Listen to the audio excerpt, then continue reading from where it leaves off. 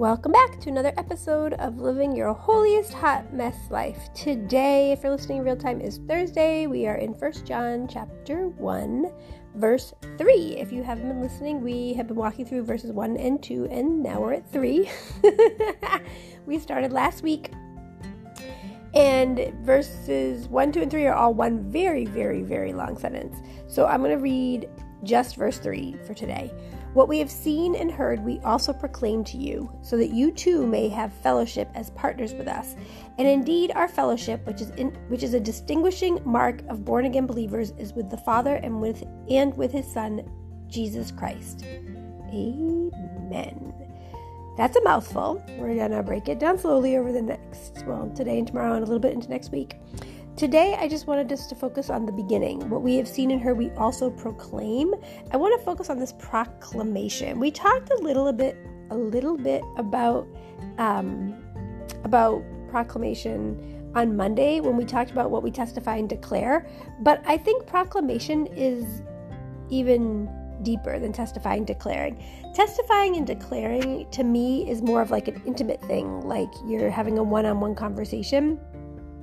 I don't know, but when I see the word proclaim, a proclamation, I just, bear with me. I picture trumpets. I picture scrolls being unfurled.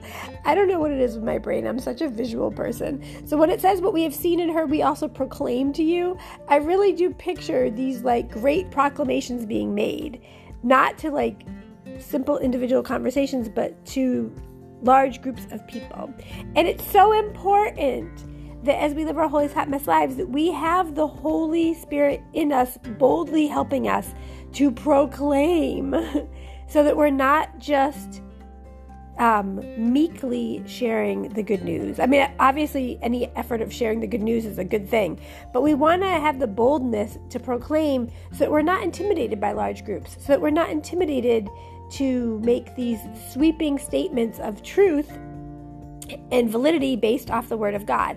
So when John writes, what we have seen and heard, we also proclaim to you, he's saying that they've testified and declared, and now they're proclaiming the good news of the truth of who Jesus is. And there's a reason for that, which we're going to talk about tomorrow as our finishing up on Friday. But let's pause and reflect. What are some things that you find are easy to proclaim about? And why do you think it's hard to proclaim about the truth about Jesus? And we'll be right back.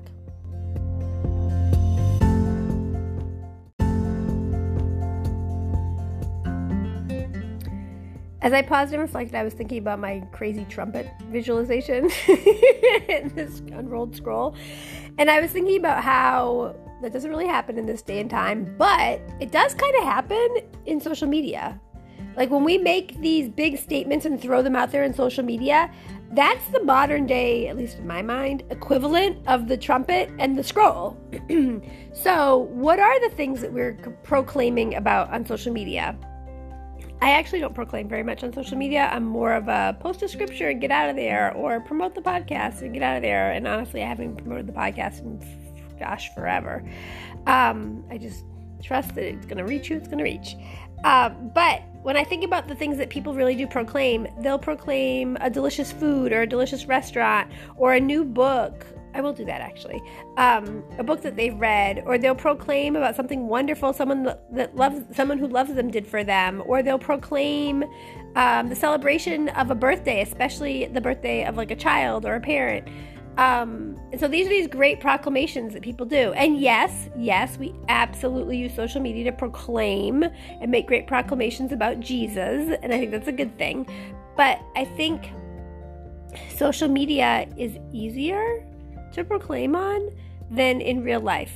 Like, you're much more likely to post something on social media about Jesus than you are to stand up in a large crowd of people and make a proclamation. I don't see any of us jumping on the megaphone at the loudspeaker at the supermarket and just proclaiming about Jesus. I do not recommend that either. I'm pretty sure that you would get in trouble. However, that doesn't mean we should not be proclaiming the good news of Jesus Christ. As we live our holiest hot mess lives, we need to continuously look for avenues to proclaim. And maybe our proclamations are continuously through social media, and maybe our proclamations are through something as simple as saying something to staff meeting about an upcoming event at your church, or inviting people over for dinner and sharing the good news of Jesus that way, like people from your job that don't have a relationship with Christ. I think there are so many ways for us to proclaim in a way that will soften people's hearts and help them to want to know more about this Jesus. And I think the best way to proclaim, honestly, as we live our holiest hot mess lives, is how we live those holiest hot mess lives. When people say to me that there's something different about me, when people comment about how I'm so joyful, that makes me so proud. Not bad proud, good proud. Because it makes me proud of Jesus, because I know he's alive and at work within me. Because if any of these people that were saying things like that to me really, really knew me, they would not see that part of me. They would just see the obnoxious, whiny, big fat baby. However, because of the grace of God, and because of his Holy Spirit living within me, and because of my wild desire to, wild as in strong, not wild as in crazy, wild desire to really grow in my capacity to be more like Jesus every day, I am grateful that people see that coming out of me. And that is one of the ways I love to proclaim Jesus, how I live my life, how I conduct myself, so that others will want to know who he is. No one's going to want to know Jesus just by some sweeping general statement that people make. They're going to want to know Jesus by the change that they see in people's lives, by the way their hearts and minds are touched. Let's pray. Hallelujah, Lord God. Hallelujah, Jesus. Thank you, Father God. Lord, we thank you and praise you for who you are, for your goodness, your grace, and your mercy. Lord, help us to also proclaim your good news. Help us to be bold in our proclamations. Help us to make these big, bold declarations, proclamations on social media, in large settings. Help us, Lord God, to be filled with your Holy Spirit, that as we live our holiest hot mess lives, our very lives will proclaim your goodness, your grace, and your mercy. We love you and we praise you. In your holy, precious name we pray. Amen. God bless you. I pray this was a blessing for you. I pray that you will like, share, and subscribe, and that you'll come back to hear more tips and strategies on how to live your holiest hot mess life. God bless.